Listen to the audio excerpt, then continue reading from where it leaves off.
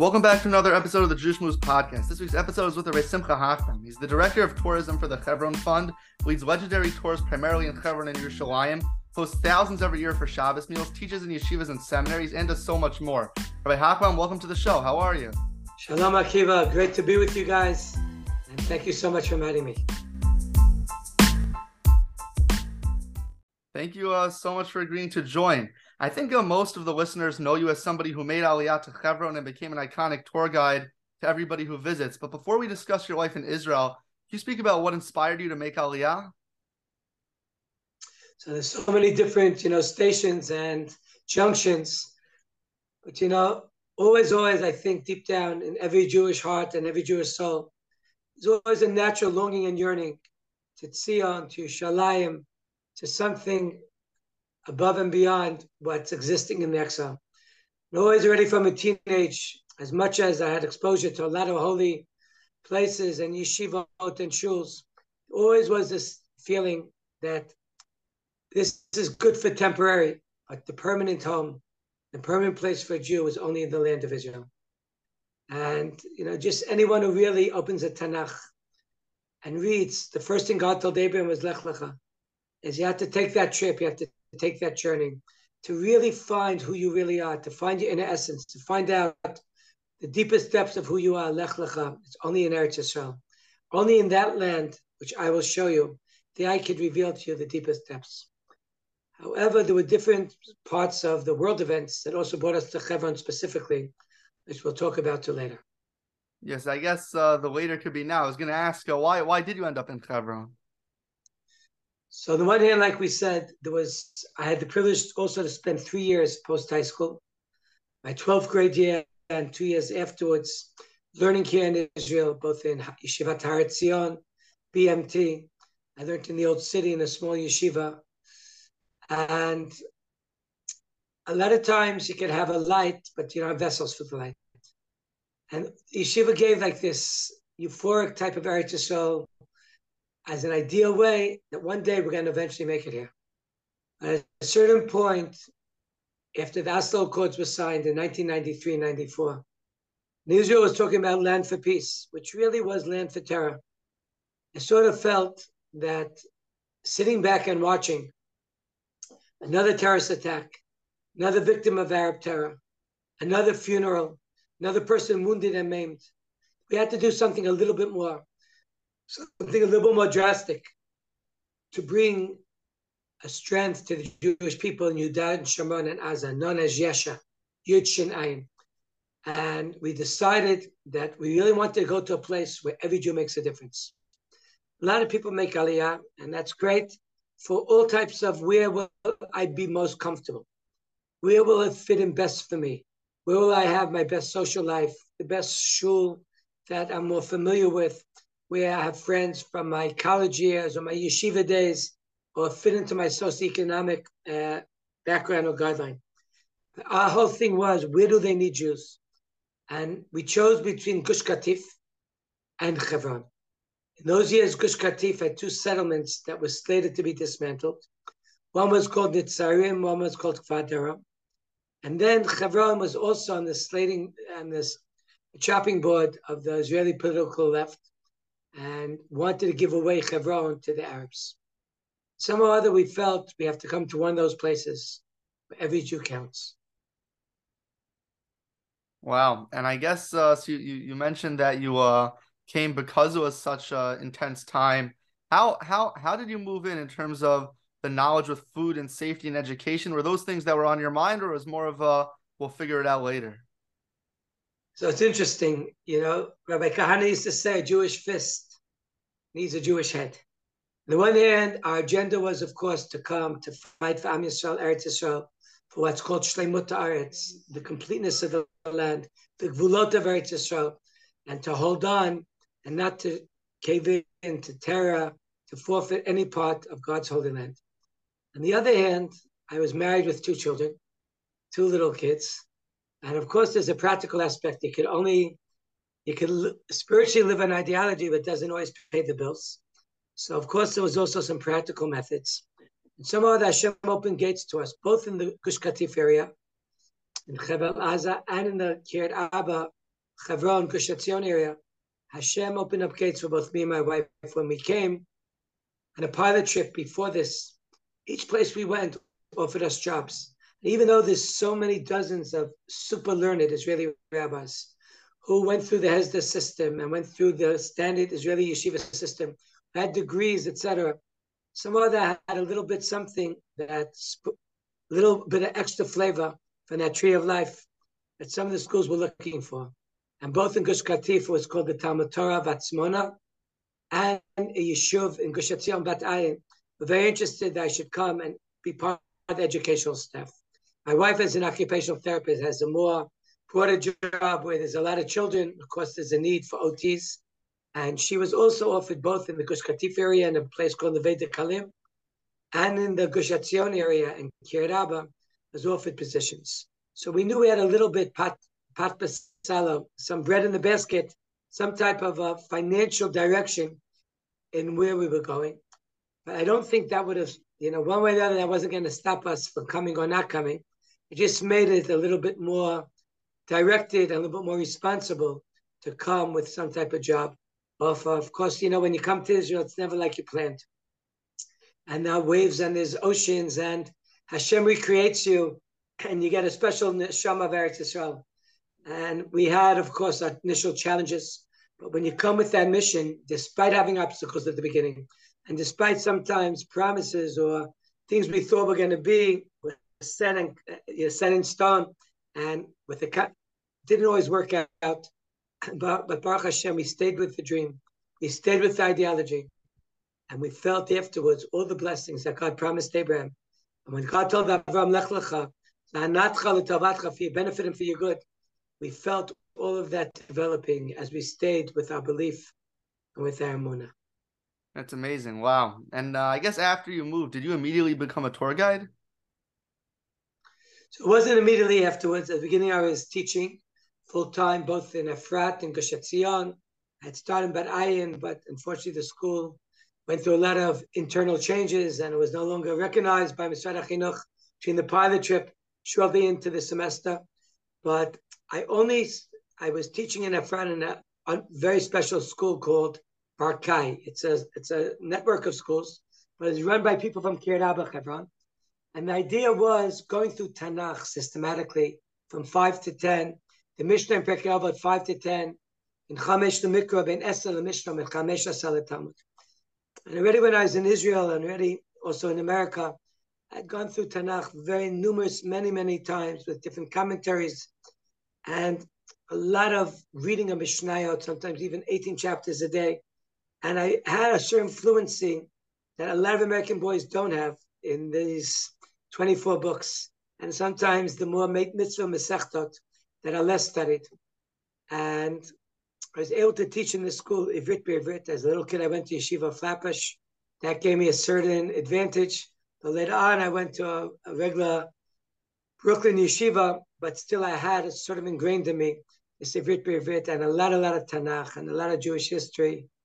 And my father also was a historian, so we knew quite a lot of world history, Jewish history. And the tour guiding took place in the year 2001, when the Intifada was in its height. I could no longer travel to teach in Efrat. Misrad HaChinuch, which is the Israeli equivalent to Board of Education, could no longer responsibly provide hasaot from Kiryat Arba, Chevron, to Efrat, shootings on the road, Molotov cocktails on the road. It was really benafsho yavi lachmo, going in and out every day, left a certain uncertainty. And as a result, I came to a local Kiryat Arba school that they placed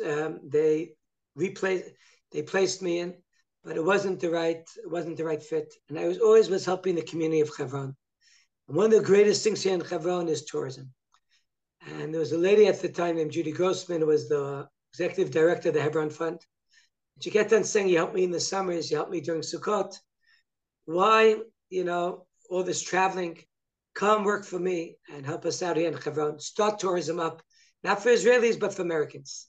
And we started on a very, very difficult journey at the beginning with all the Intifada going on, but with people who dream, don't give up on the dreams. They fight for the dreams. And we, Baruch Hashem, fought for this dream.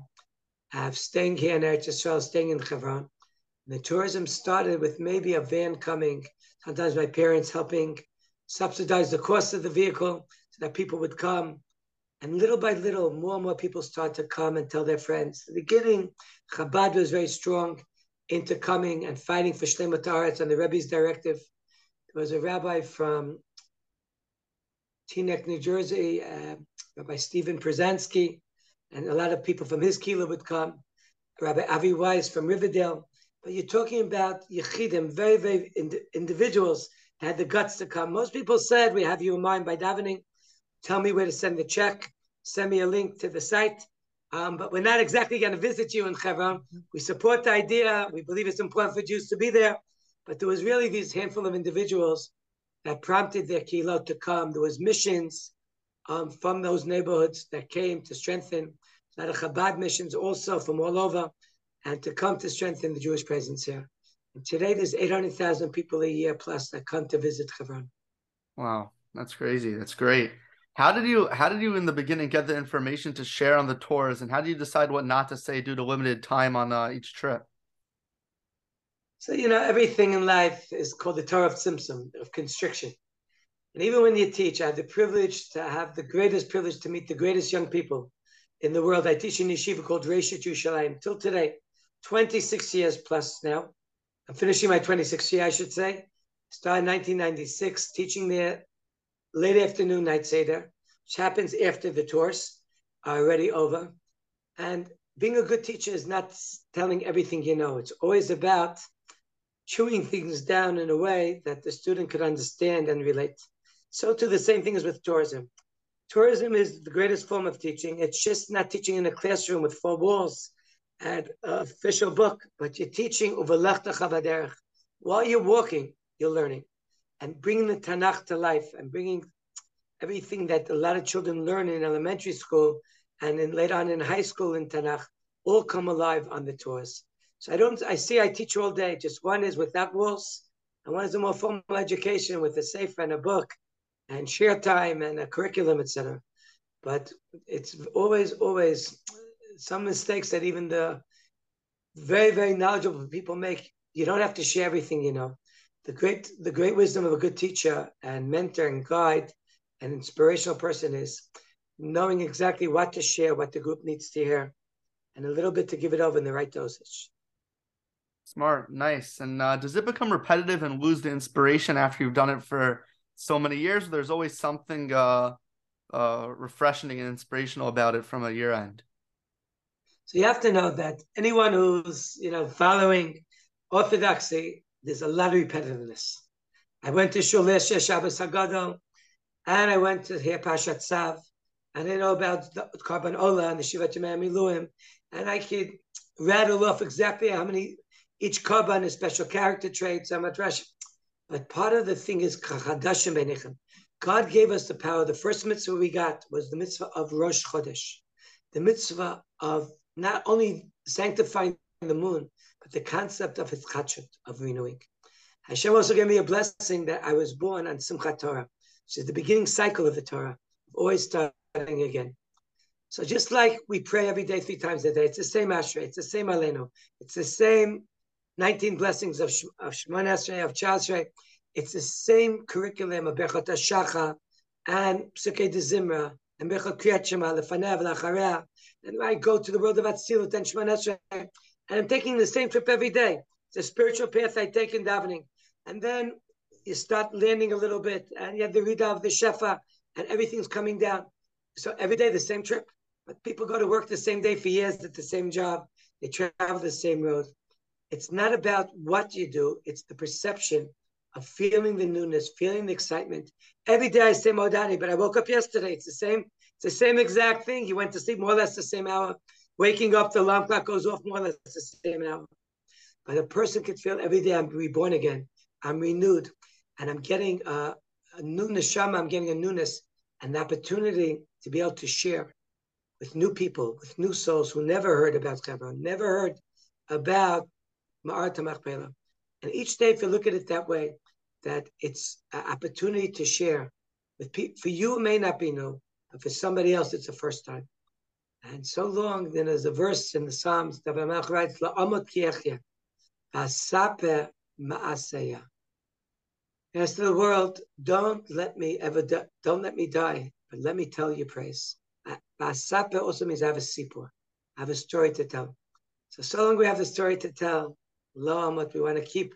And the story ki echya gives life. Every time you share something, you share a story and you inspire someone. You know, a lot of Rebbeim teach the same grade every year. A lot of Rebbeim teach different students each year. A lot of teachers, could you imagine teaching the same thing every day? But at a certain point, the more you teach it, the light also reflects back. And it becomes a deeper part of you. And you yourself, it becomes, if you really focus on what you daven every day, each day becomes something different and new, different meaning, a different way of looking at it.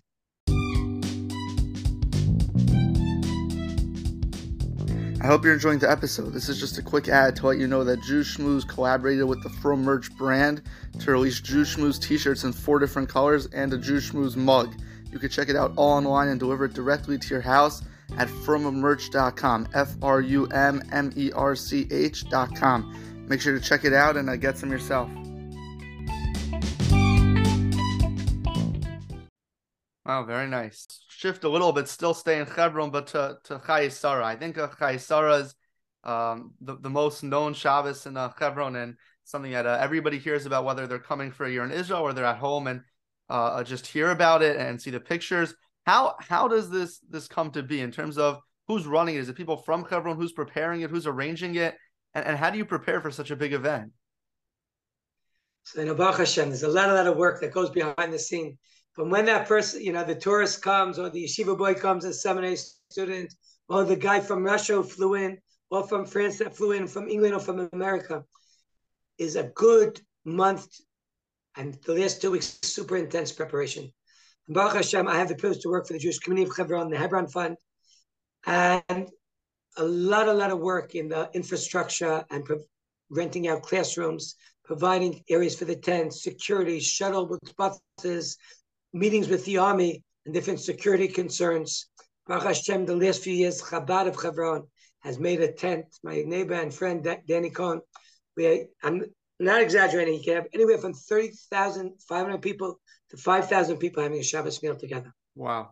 And there's a lot of technical stuff. Now remember, Chevron also has challenge of security. So you have to take in a lot of different things that it's not like any Shabbaton. There's a lot of other criterias. Parking, very narrow streets, buses being able to come both directions, in and out from Kiryat Arba to Chevron, and having different hours of taking the people in, taking the people out, shuttling people in that coming with private cars. And Baruch Hashem, it's a Shabbos that gives us no energy. You know, on the one hand, it's like a wedding. You got to prepare, but your whole life you're preparing to walk your son or daughter down to the chuppah. So too, we're always preparing, making vessels for our homes to expand and to grow and to receive the light of the Orech, as Orchet, the Baal Shem Tov says, the light of the beyond, and to bring in light from people and allow them to come into feel at home and to connect them. And for many, many young people, you have to know that, of course, they kept Shabbat on a very halachic, but yet a little bit of an external level. But they experience the pnimiyat of Shabbos, to experience the inside flavor, the taste of Shabbat. That happens for a lot of young people on Shabbat Chayei Sarah. That's very nice. When did you start hosting your Shabbos meals the rest of the year as well? I think I've heard that you could host tens or dozens of people every single week. And people, I know friends who have gone and enjoyed it a lot. When did you start hosting those, and what are those like? So we host, from the beginning when we came, we're living in a neighborhood called Avraham Avinu. We had the privilege to also, both me and my wife have been very close to Rav Shlomo Carlebach. I've learned by him, to travel with him, to spend many Shabbatonim with him. And when there's a place in your heart, there's a place in your house also. And we really felt and we saw that for so many people, even in the most Orthodox communities, as much as they were so strong in the halachic observance and very learned, but yet something what's called above and beyond, something a little bit beyond what they used to, a little taste of the infinite Shabbos, of the great day of Shabbat, of the Shabbat me'en olam haba, something they didn't experience till they came to Chevron. When you see it, turning young people on to a special Kabbalah davening Friday night, to a musical Havdalah, to Divrei Torah and Zmirot, meeting people that are living with Am Yisrael and Eretz Yisrael at the forefront of their consciousness and living on a real God conscious level to the best that we can. It really changes a lot of people's perception. And a lot of people from the Shabbat ended up making Aliyah. A lot of people ended up moving to different neighborhoods in Eretz Yisrael. But even whether they move or don't actually move, it deepens the roots, deepens the connection. And, what's a good Shabbos? One is that you never want it to end. But two, it carries you all week.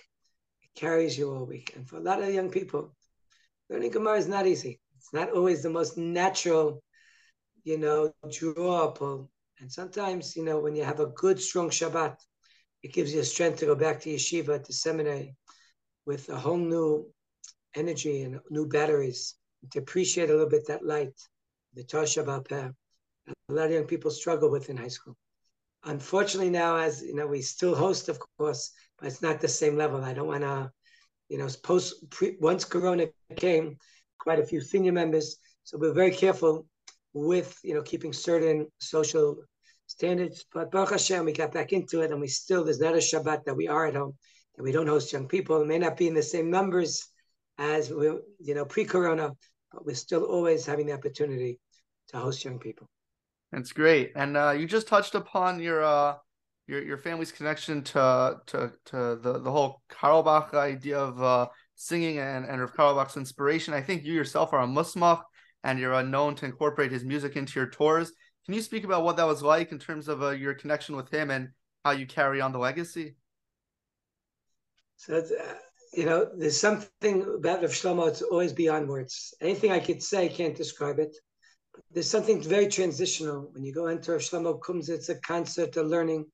It could be the same sefer that you learned and looked at a dozen times, but he gave it over in a way that really opened up into a whole different level of a deep, deep inner connection to yourself, to your own consciousness, to spirituality, and really a oneness. The music brought you a tremendous oneness and a unification of all the worlds and all of Am Yisrael.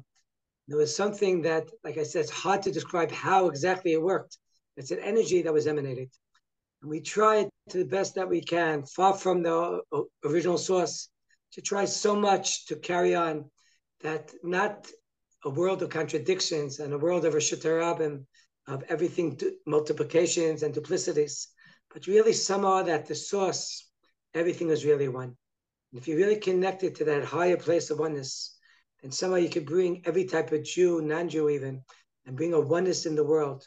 And through the tours and through the Shabbos tables and the music and the Nagunim, it's not even a conscious thing on the tours, like here I'm going to sing, here I'm going to, it's sort of something that just comes out from the spontaneously as you're telling the story, that your soul just wants to sing. Sometimes there's discussions on different days in the month of Iyar, yes halal, no halal. But sometimes it's not a halacha question, yes saying it with a bracha, without a bracha, just how could you not?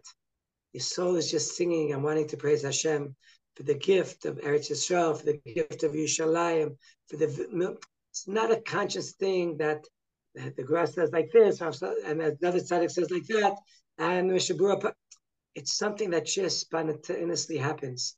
That you just really, Haril Hashem Karetz, Shula Hashem Shechadash, that you just feel that need. Sometimes when people let their guard down, they're in a shower, they're in a place where they think no one's listening, all of a sudden they find themselves singing on top of their lungs. And in front of people, they're more self-conscious.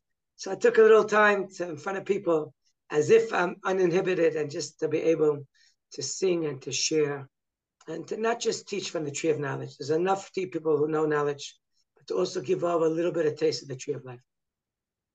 Well, that's great. I guess we'll wrap up with two more questions.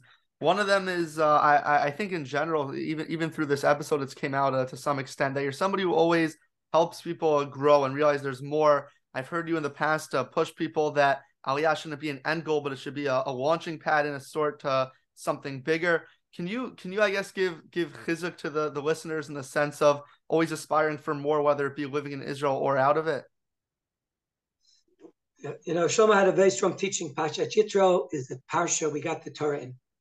Yitro comes from the word yoter, always striving for more. Why would you have the such a high revelation, the highest revelation ever in history, and yet to connect it to Yitro, who was a idol worshiper, etc. The idea of Yitro is always to get ready for Mount Sinai, to be a Mount Sinai Jew, always the desire for more and more, never being satisfied. Now, even with Aliyah, the Aliyah is not the end. It's the beginning of something much more. It has to be now that you come to Eretz Yisrael, it's like never before.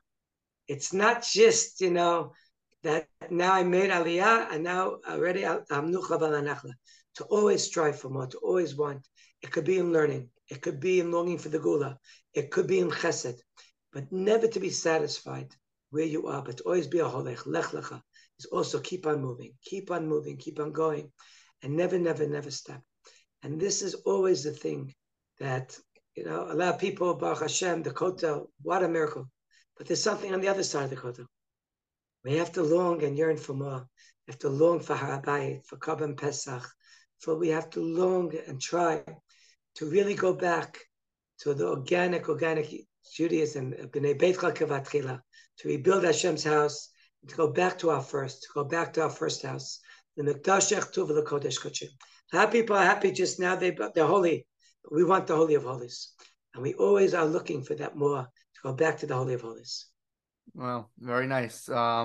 I guess we'll conclude with the final question, which is the same for every single episode. And that's, through this interview and other interviews you've done and on the countless tours you've done and as Rebbe in Yeshiva, you're constantly hit with questions on all different topics and interests. But even though you're constantly being asked questions, there's always questions people are never asked that they wish they were. So reflecting on everything you have been asked, what's a question you've never been asked that you wished you were, and what answer would you give to it? It's such a good question. I have to think about it a little bit. But Baruch Hashem, I hope I make my students feel comfortable that they always can ask any question. And I hope the tourists also feel that they could always ask. But at the same time, I never like to tell people what to do. I always like to just shine a lot of light. And that light should help them, guide them on their special path. But I hope people feel comfortable enough to always ask whatever it is. And I have to sleep on that question. It's so good, But at the same time, I very, very, very much have a tremendous admiration for all the people that come on the tour, especially all the young people I teach, to see the hunger, the thirst, the interest, and that connection that I get to turn people onto. So thank you so much, Akiva. I hope we shared some insight. And God willing, all our young people, I want to just leave you with one message that was very, very strong by Rav Shlomo. A lot of people wake up in the morning, but there are very few, but we have to be from those who bring the great morning. And the dream is not just to watch Jewish history, but we have to make Jewish history. A lot of people want to bring Mashiach. Everyone wants Mashiach to come, but we have to be the ones, not just Sheva al Tasa, sit back and wait. We have to be Kum Vasei, get up and do. We have to get up and really, really put our lives to everything, trying to bring that great day closer. Everyone in their way, everyone in their perception. We have to direct all our service of God, all our learning, all our kindness in that way. How could we hasten the great, great day? Very nice. Okay, thank you so much for joining. I enjoyed a lot. Everybody make sure to check out Rabbi Hochbaum's tours and everything else that he's involved with. And thank you for listening and joining. You're very welcome. For the tours, hebronfund.org. And you can go on site, hebronfund.org/tour to see full schedule. The grandparents are waiting for you guys to come to visit. They miss you. And even if you did it Shana Aleph, Shana Bet, or intercession, every year you got to come at least once to visit the grandparents. Thank you for listening to this past episode of the Jews Schmooze podcast. To get our latest updates and contact us, you can follow us on Twitter at Jews_Schmooze. If you want to sponsor an upcoming episode, you can reach out to JewSchmoozeMarketing@gmail.com. And if you give us a 5-star rating on whatever platform you're listening on, that'll be tremendously appreciated. Thank you so much, and hope you're looking forward to the next episode also.